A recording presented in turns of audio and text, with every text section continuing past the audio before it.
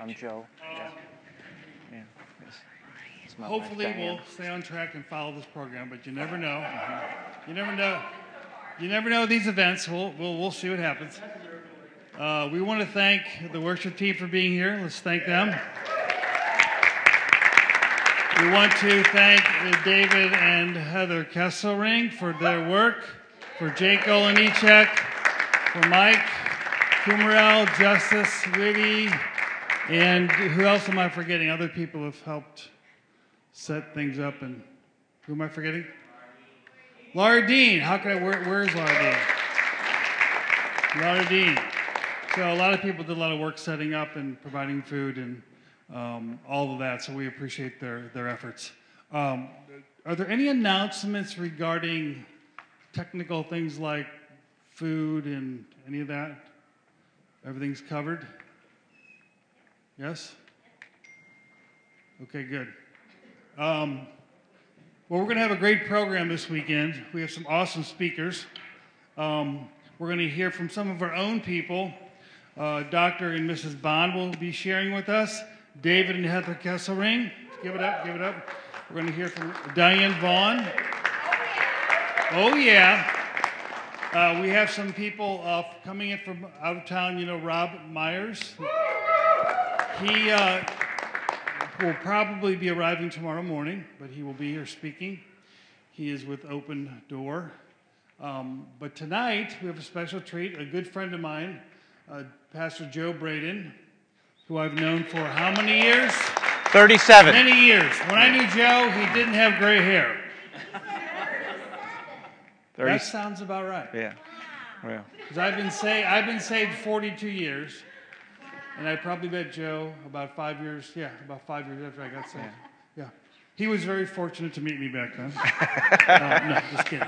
I was very fortunate. Joe and I were both young in the Lord and seeking the Lord, and he sent us both into the ministry. Do you believe he would do that to us? But he's the senior pastor at First Baptist Church of St. Peter's. He's a graduate of Dallas Theological Seminary, and if you've been to our foundation conference in the past, you've heard Joe because he's been a frequent guest speaker. So we want to give Joe a very warm welcome tonight from Liberty Church. Come on up, Joe. Warm welcome, warm welcome. Give it up, give it up. Thank you, brother. He brought his library with him tonight. Lauren, I want to point that he's carrying a library with him, so he can read that when he's done. I probably got that from you. Yeah, right. Yeah. No, Pastor Dave and I, and even Diane as well, and my Diane, we go back to 1980. We worked at a Christian bookstore together, Pastor Dave and I did. And did you see they went bankruptcy? We left and they went kaput, you know. But I was just thinking, 37 years. So, I mean, other than my mom and my wife Diane, no friend has ever stuck with me more than 37 years. Other than, so Dave and Diane are in that rarefied classification with mom and my wife and them. So it's good to be back at Liberty Christian Church. Been with you guys a couple of times and always enjoyed the hospitality. It's good to see some of you guys again. It's good to get to meet some of you guys for the first time perhaps this evening. Well, I want to talk for a little bit out of Isaiah 52. If you would like to look at the passage, I really want to read verse 7 of Isaiah 52. And if you would, then let us marinate on that verse. Maybe a weird way of putting it. But Isaiah 52, verse 7. As we think about the theme of this conference, and that is how we are called by the Lord to reach out to those who do not know the Lord Jesus Christ, to seek them out. I think there's some wonderful things that we can begin our time with this weekend by looking at Isaiah 52. Let me read verse 7. how beautiful upon the mountains are the feet of him who brings good news, who publishes peace, who brings good news of happiness, who publishes salvation, who says to Zion, your God reigns. Father, help us now for these few moments to think about what it looks like to be people of beautiful feet and to be people who have good news of happiness. We pray these things in Jesus' name. Amen. There is some notes there in the back of your handbook, your manual, your notebook. And if you would like to use those to follow along with us, I would point out when you get to page 6, I don't know that you have page 6. So, but that's okay. We can improvise. I'll tell you what I would have jotted down on page 6, and you can just put that on the back side of page. You got page 6? In the back of the book, there's another thing for this. Okay. So we're good. We're good. Either way, I was so late in getting this to your pastor that any errors or mistakes are exclusively mine and not anyone else's. So.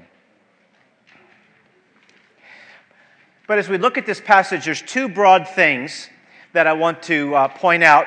And I want to preface that under this overarching notion of beautiful feet are to be driven by happy hearts. Beautiful feet are to be driven by happy hearts. What propels beautiful feet but happy hearts? Now, and that really then 2 points I want to make.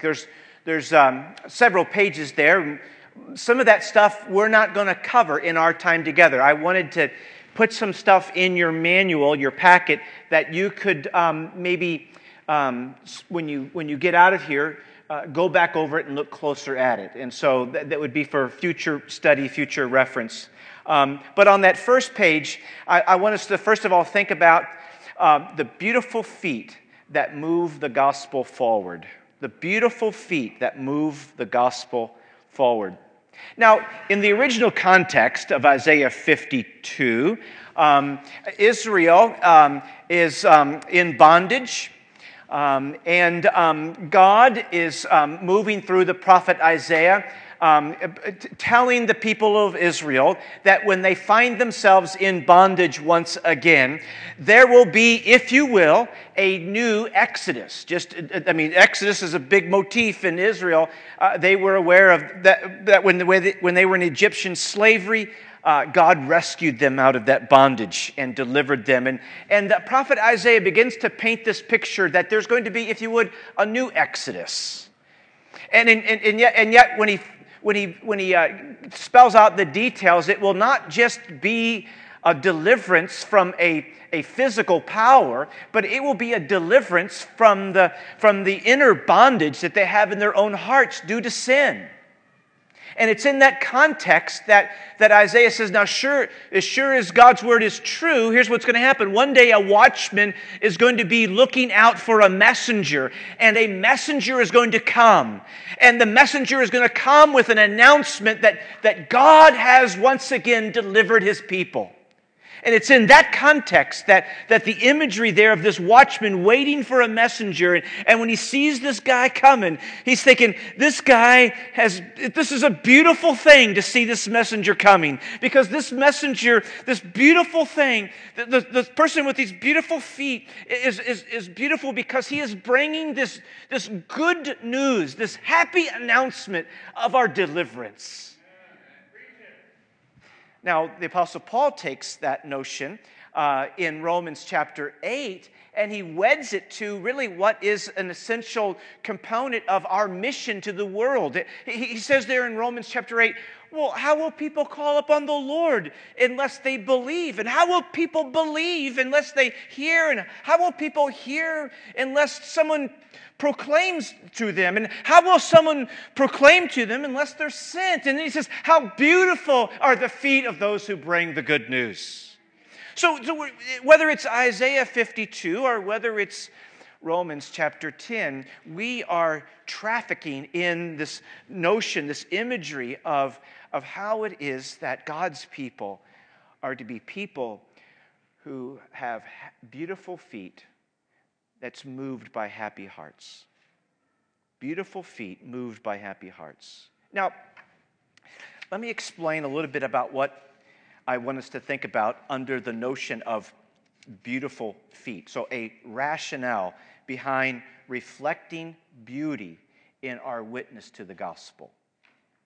Right? I guess the best way to start this is just to make a clear assertion. Christianity is true. We are not peddlers of false facts and fake news.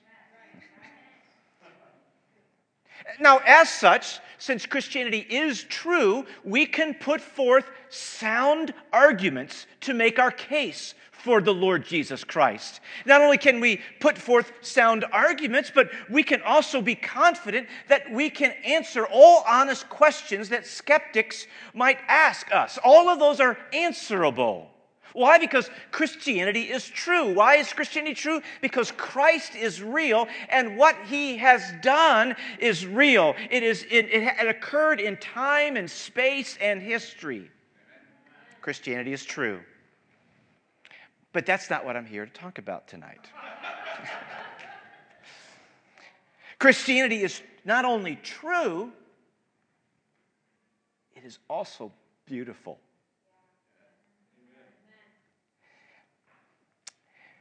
This was something that the late 20th century Christian apologist Francis Schaeffer tried to underscore to the church. He reminded us that Christianity is true. It's true truth, he said. But he also reminded us that it's not only true, it's beautiful. Christianity is to be beautiful because our Savior, the Lord Jesus Christ, is beautiful. I mean, maybe you guys already know this. You just sang it. What a beautiful name it is. You see, I don't want to take anything away from the discussion on the truthfulness of Christ or the truthfulness of Christianity. In fact, I would encourage us, and in fact, I think some of the speakers tomorrow will actually encourage us to lean into the truth claims of Christianity and embrace wise, thoughtful tactics and strategies for putting forth the intellectual arguments for Christ. Go for it. Do that. Grab a hold of it. That's not my assignment tonight. I simply want to suggest that adding the category of beautiful to the matter of truth is a fuller picture of how we are to think about the gospel and how we are to think about being messengers of the gospel. The truth and beauty in Christianity are to be two dear companions. We are to be the people of beautiful feet. And one of the reasons that it is important to add a discussion about the beauty of Christ alongside the discussion about the truthfulness of Christ is why? Because we want to be messengers who reach whole persons for Christ. Not just an aspect of our being or a person's being. I mean, we are thinking creatures. Well, sort of. He said it, not me. So, on the one hand, appealing to the mind is spot on. Making the intellectual case for Christ is so crucial to our work and to our task as faithful witnesses to the lost. But we are more than thinking creatures. We are made in the image of God. And so we are feeling creatures as well. In addition to making the intellectual case for Christ, we are to make the effectual case for Christ. In addition to making sure that we shore up the truth claims of Christianity, that in other words, that what we're saying about truth, about Christ, is in conformity with fact and in conformity with reality. That's really what we talk about when we talk about truth. But if you would, to use a fancy word since I've been to college, this is more than a metaphysical conversation. This is a conversation of aesthetics. Beauty describes that quality that's present in a person or a thing that gives intense pleasure and deep satisfaction. Christ does more than provide information to fill our curious minds. Christ provides beauty to satisfy our empty hearts. In fact, I would suggest, unless you're from the planet Vulcan, that we are probably more driven by our affections than our intellect. We are probably driven more by our passions and our convictions and our desires and our loves and our emotions than we care to admit. And look, one of the downsides of going to college and seminary and graduate school and all of that is I know way more information than my heart seems to have the ability to catch up and conform itself to in terms of the operation of my will.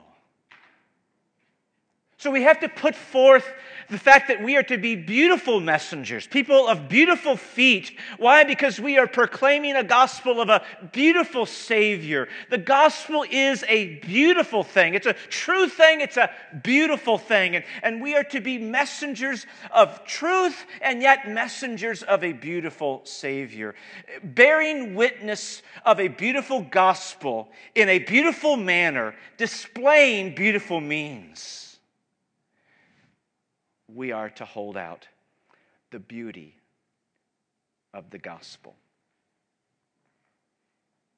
Now, in part, why? Because we are not only up against what is false in our culture, we are also up against what is ugly in our culture. And I don't say that to say, my, look at how much superior we are. Apart from the grace of God that has rescued us, apart from the shed blood of Jesus, we would still be purveyors of falsehood and we would still be lovers of ugly. And so we are in a battle against that which is false, and we combat that with truth, and yet I'm saying we are also in a battle against that which is ugly. And we will battle that with beauty. We are to be built up. We are to be equipped. We are to be armed with the truth. And yet, we are to be satisfied. We are to be content. We are to be happy with the beauty. The gospel in all of its truthful beauty and the gospel in all of its beautiful truth.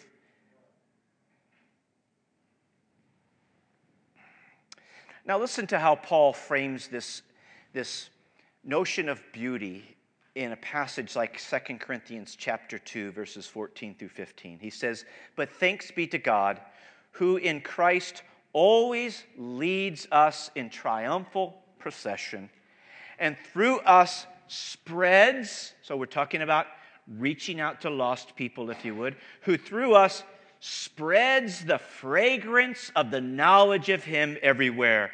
We are the aroma of Christ, he says. Think of it. Fragrance and aroma. We're talking aesthetics. To mix our metaphors, we're to have beautiful feet, not stinky feet, in terms of how we are messengers of the gospel. We are to embody the truth in a way that gives off a pleasing scent. Or the way Paul would say it to his friend Titus in chapter 2, verse 10. He says, so that in everything you may adorn the doctrine of God our Savior. Adorn. The notion there is that you would make attractive the doctrine of God our Savior. He doesn't mean take something ugly and put some paint on it and make it look beautiful. He doesn't mean make it attractive because it's not otherwise attractive. But what he's saying is that take that which truly is attractive and make sure that as a messenger of an attractive gospel, you are in harmony and synchronization with the content of that beauty. That you yourselves are in a beautiful manner, in a beautiful way, with beautiful means, that you are in harmony with and congruent with the beauty of that message. Or listen to the way he frames it in 2 Timothy chapter 2, verses 24 to 26.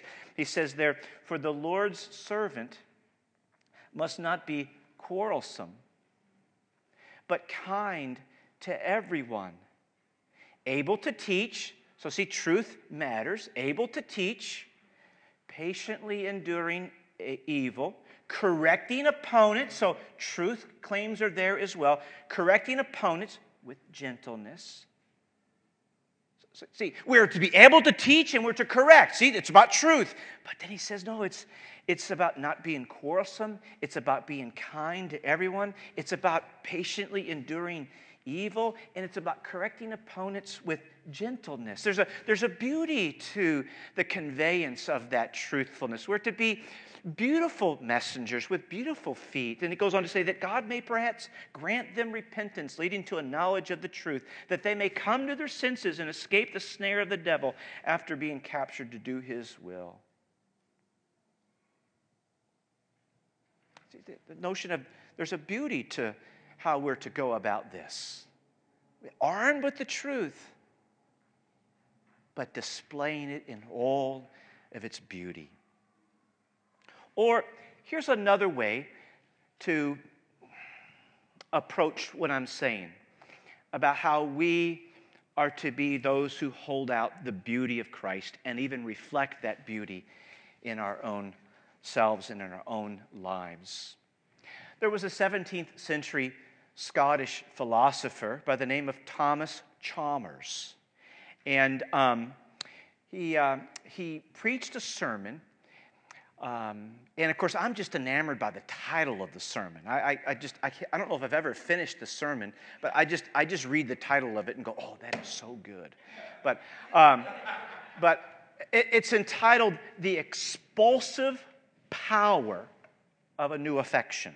The expulsive, isn't that? We don't talk like that, do we? So that's why I just feel good saying that. The expulsive power of a new affection. And here's what he's getting at here. He says there are two practical approaches to rid our hearts of improperly loving the world.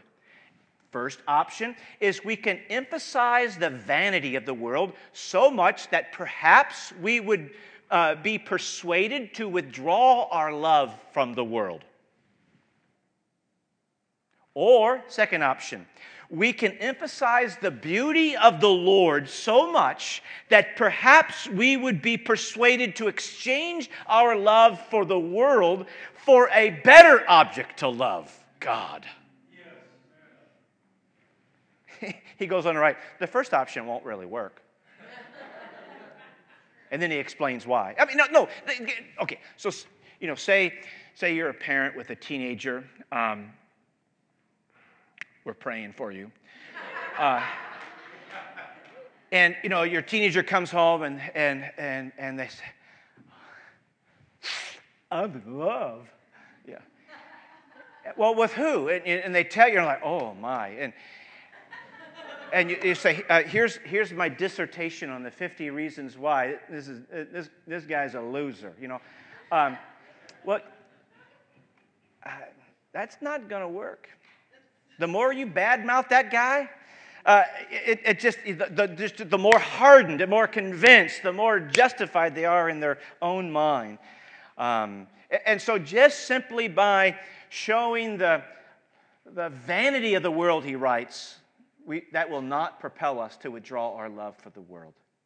No, but we can perhaps see the Lord work in our hearts to persuade us to exchange our love for the world because we've now seen a better love. Now, a really tragic example that paints this picture in my mind is, as a pastor, I've had those sad moments when someone would come to me and say, I don't think I love my spouse no more.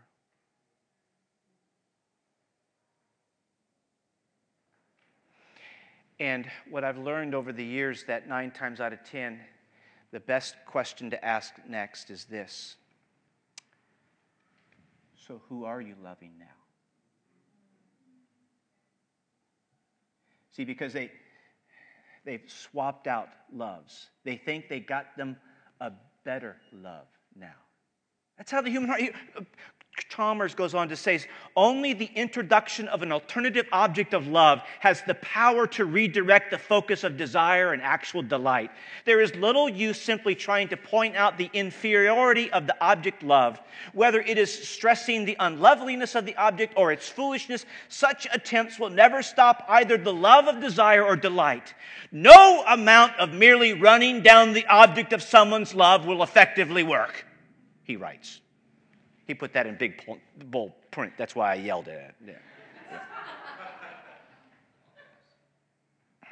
And yet he says, but when we see a better, more superior object of love, there is a strong power for the prospect of a shift in one's affections. As the lovely beauty and attractive wisdom of an alternative object is shown and seen, its alluring power weakens the desire and the delight to the former object.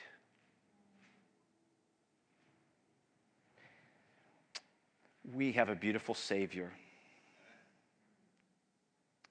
And if there's anyone or anything in the universe that could break up our disordered loves and our disordered living, it is being able to see the beautiful Savior in all of his truthfulness. That would be the expulsive power of a new affection. Now, so here are in pages 2, 3, and 4. Those are take-home papers. Those are some practical suggestions as you think about getting out of your cloistered monasteries and an attempt to rub shoulders with people who do not know the Lord. I think here are some kind, beautiful, gentle ways that you can begin to engage lost people. And so take those home, and over the next few days or weeks, read them over prayerfully and say, Lord, speak to me. Speak to me about strategy of how to beautifully hold out a beautiful gospel to those who are around me. And yet what I would point out is on page 4 at the very bottom, the last few lines I want to point out because that's the segue to my next point. And I point it out because there's a spelling mistake there on that, but also because it's a beautiful segue. At the very bottom, under the bold print, consider, the last 3 lines, it says, to the extent that we cherish the gospel, we will share it with others. And then he asks this question, what if, that should be if there, not is, what if our experience of Jesus gladdened our hearts more than anything in the world? What if our experience of Jesus gladdened our hearts more than anything in the world? Consider what Christ has done for us in his love toward us. In other words, here's my contention. The best way to begin to cultivate a life of beautiful feet is to begin to make sure that we are cultivating a happy heart in the Lord Jesus Christ. And so my second point is, that would have been on page 5, whether you had that page or not, happy hearts are moved forward by the gospel. Happy hearts are moved forward by the gospel.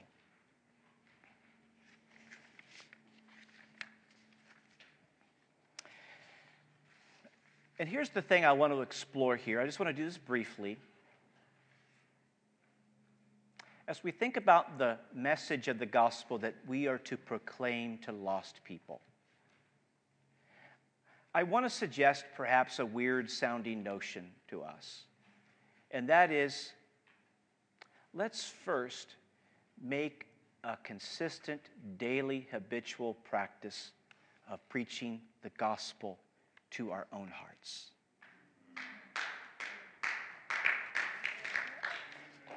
Now, a couple of things that I would point out to direct this in here is, and I saw this book on the book table back there that you guys have, but there's a quote from Martin Lloyd-Jones, and he was a pastor in England in the 20th century. And that book is called Spiritual Depression or something like this. But toward the front of this book, here's what he says. The main trouble in this whole matter of spiritual depression, in a sense, is this, that we allow our self-talk to us instead of talking to ourselves. That we allow ourself to talk to us instead of talking to ourselves. He says, have you realized that most of your unhappiness in life is due to the fact that you are listening to yourself rather than talking to yourself? He says, those thoughts come to you the moment you wake up in the morning. You have not originated them, but they start talking to you, and they bring back the problem of yesterday. Someone is talking, he says. Who is talking? Yourself is talking to you. And it really, he builds this out of Psalm 42 and 43, where he asks, "Why are you downcast, O my soul?" He's been listening to himself, and he's worked himself into a depressed state with all of the cares and troubles and worries that he has. He says his soul has been repressing him and crushing him. So he stands up and says, "Self, listen for a moment. I will speak to you. Do you know what I mean? If you do not, but you will have little experience." He says the main art in the battle of spiritual living is to know how to handle yourself. You must take yourself in hand, and you must address yourself, and you must preach to yourself, and you must question yourself, and you must say to your soul, "Why art thou cast down, O my soul? What business have you to be disquieted?" He says you must turn on yourself and upbraid yourself and condemn yourself and exhort yourself and say to yourself, "Hope in God," instead of muttering in this depressed and unhappy way. And then you must go on to remind yourself of God and who God is and what God has done and what God has pledged himself to do for you. And having done that, end on the great note. Defy yourself and defy other people and defy the devil and defy the whole world and say, yet I shall praise the Lord. Who are we listening to? Who are we listening to?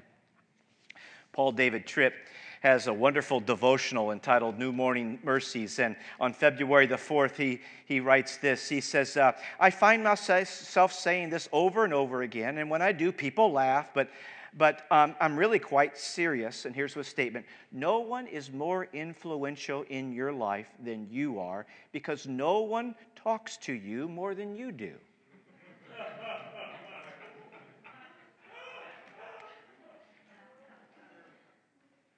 And he says, today, when it feels as though no one understands, what gospel will you preach to you? As you face physical sickness, the loss of a job, or the disloyalty of a friend, what message will you bring to you? When you are tempted to give away to despondency or fear, what will you say to you? When life seems hard and unfair, what gospel will you preach to you? When your parenting or your marriage seems difficult and overwhelming, what will you share with you? When your dreams elude your grasp, what will you say to you? When you face a disease that you thought you would never face, what gospel will you preach to you? What are we preaching to ourselves? What gospel? What truth? Are we bringing to our own hearts, wow, we've been rescued by this thing that's called good news of great happiness. And maybe the reason we love the Christmas story and the Christmas songs is because, remember, the angels broke forth and they say, we bring to you this day good news of great joy.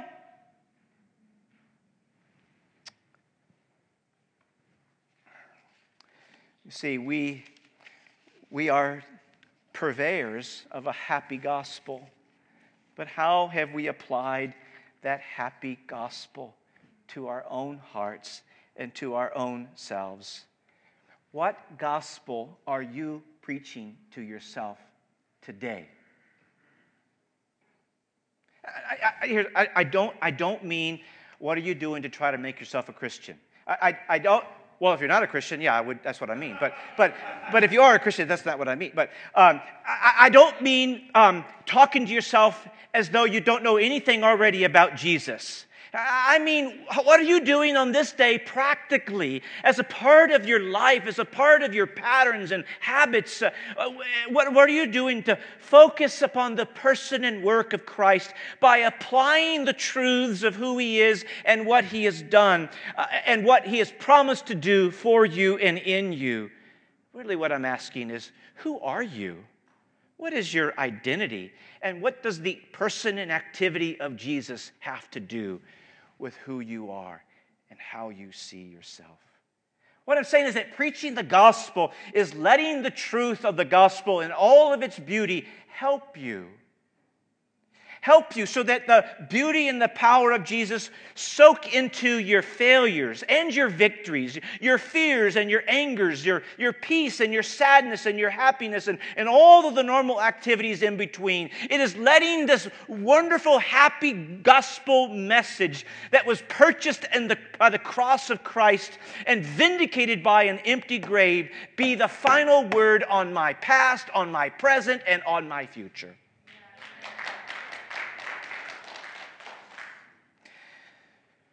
So that our hearts grow in happiness, and in growing in happiness, they grow in beauty.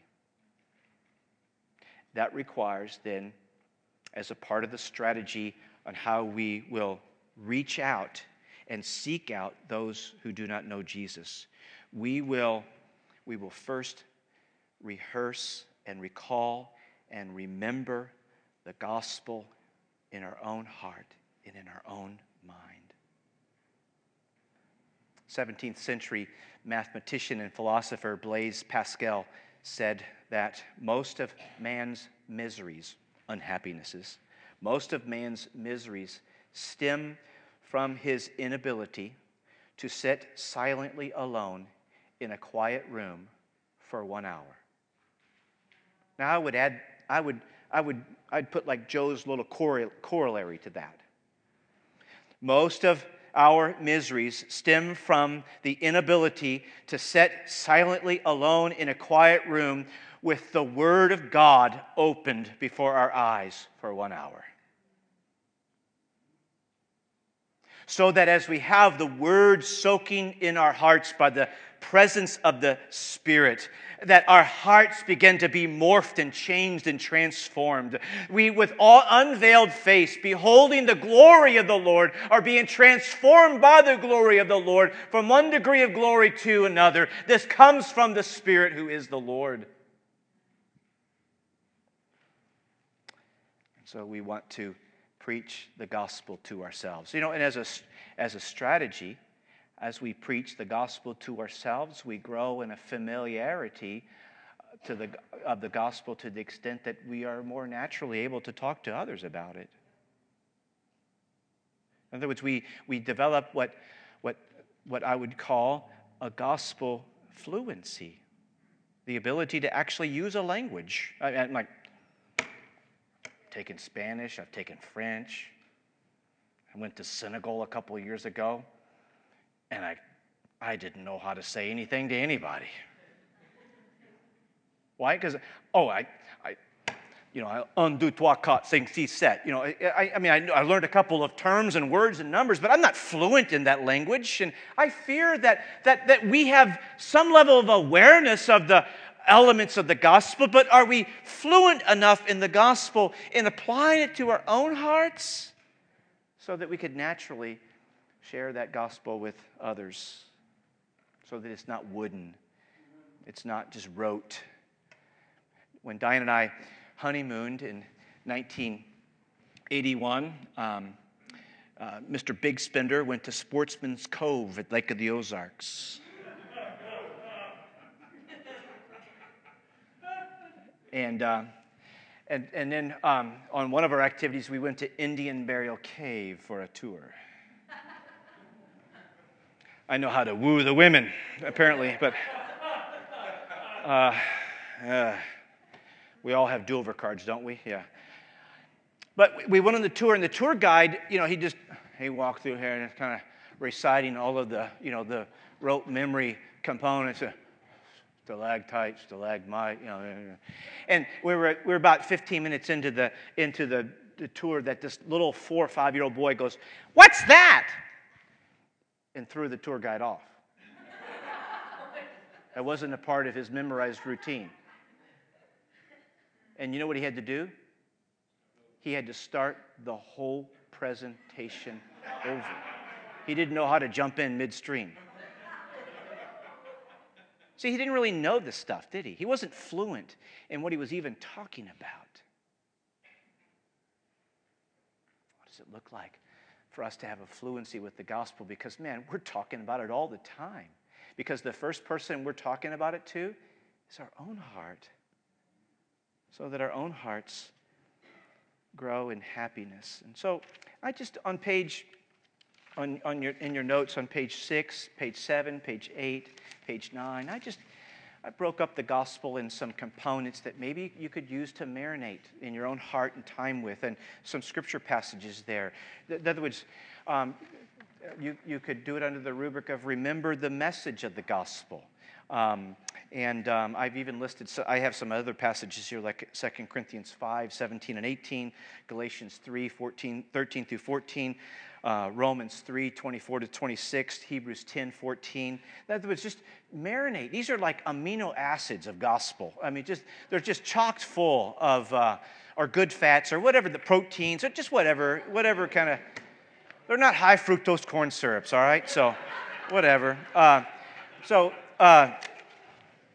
Not that I'm opposed to that thing, but so remember the message of the gospel. On page 7, review the call to the gospel. Certainly that means how we are called to put faith and repentance in Christ, and yet also how the Spirit of God works to summons us so kindly and graciously to himself. And then on page 8, rehearse the blessings of the gospel. Rehearse the wonderful things that are now true for us because of what Christ has done on the cross. And then on page 9, recall the implications of the gospel, the way we are to now walk and live because of the gospel of our Lord Jesus Christ. And so as we remember the implications, as we remind ourselves of, remember the message of the gospel and review the call of the gospel and rehearse the blessings of the gospel and recall the implications of the gospel, then we are nurturing our own heart in the wonderful truths concerning the gospel of the Lord Jesus Christ. And to what end do we do that? So that our hearts are being haplified by this happy message. Spurgeon said, since I'm a Baptist, I got to throw in like a Spurgeon quote with you guys tonight. I just wouldn't be faithful to my calling. So they would pull back my Baptist ordination papers. So, but a happy God is to be worshipped by a happy people. And then I would just add Joe's corollary to it. I always got a last word, don't I? Yeah. Why? Because we are the recipients of a happy gospel. And we are to be happy witnesses of this happy gospel. And as we are happy witnesses of this happy gospel, we show this thing to be a beautiful thing. Or to put it in the words of Peter, though you do not see him, you love him. And though you do not see him now, you believe in him with a joy that is inexpressible and filled with glory. For we are obtaining the outcome of our salvation, the redemption of our souls. Why? Because there is a happy gospel message. And we can be happy purveyors of that gospel and show its beauty in how it makes our hearts happy. So, Father, thank you for the joy of the gospel. We thank you, Father, that you moved upon the heart of Isaac Watts so many years ago as he read over Psalm 98, "Joy to the world, for the Lord has come. Let earth receive her King. Let every heart make room for him." So, Father, we pray that as you stir in our hearts and cause us to see more of the beauty of your gospel, that our hearts will be filled with joy and that we will be happy witnesses of a beautiful Savior.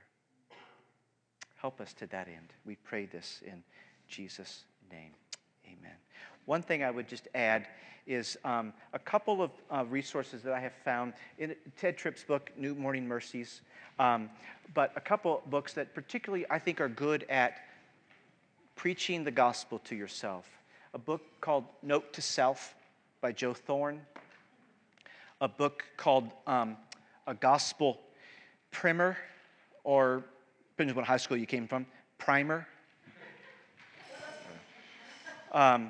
A book by William Farley called Hidden in the Gospel.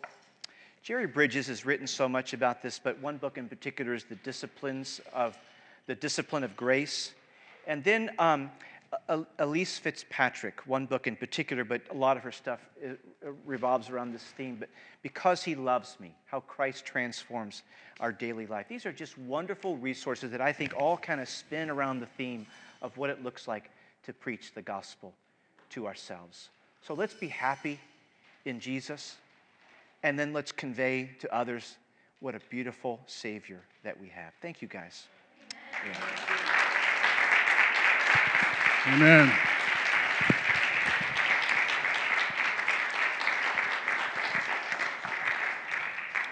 All God's people said? Amen. I think I'm going to have Joe come and preach that at church on Sunday. What do you think? Do we need to hear that again? Amen. He's a lot better than me anyway. We're gonna pray, and then we're gonna have maybe a 5-minute break. You can grab a snack, and we'll come back, and I'm going to share the word with you. By the way, one of the things you always hear about conferences, we get so much head knowledge. And as Joe said, seminary, you got all this head knowledge, but the heart's got to catch up. Tomorrow, one of the things we're going to do is we're going to have some workshops where you can get together in small groups and talk about stuff, process stuff, pray together, and try to get it from the head to the heart, which I think would be very helpful. So let's pray. Father, we thank you for Pastor Joe, for the word we heard tonight. I pray, God, that we would hear not just with our minds, but with our hearts. Help us revel in the gospel. Help us, Lord, love you, revel in you and our knowledge of you, the good news. And I pray that we would be sharing you and the gospel as an overflow of our hearts and our love for you. Lord, we pray you would bless us, food of our bodies. We pray that you would continue to bless the word tonight. In your name, amen. All right, take 5 minutes.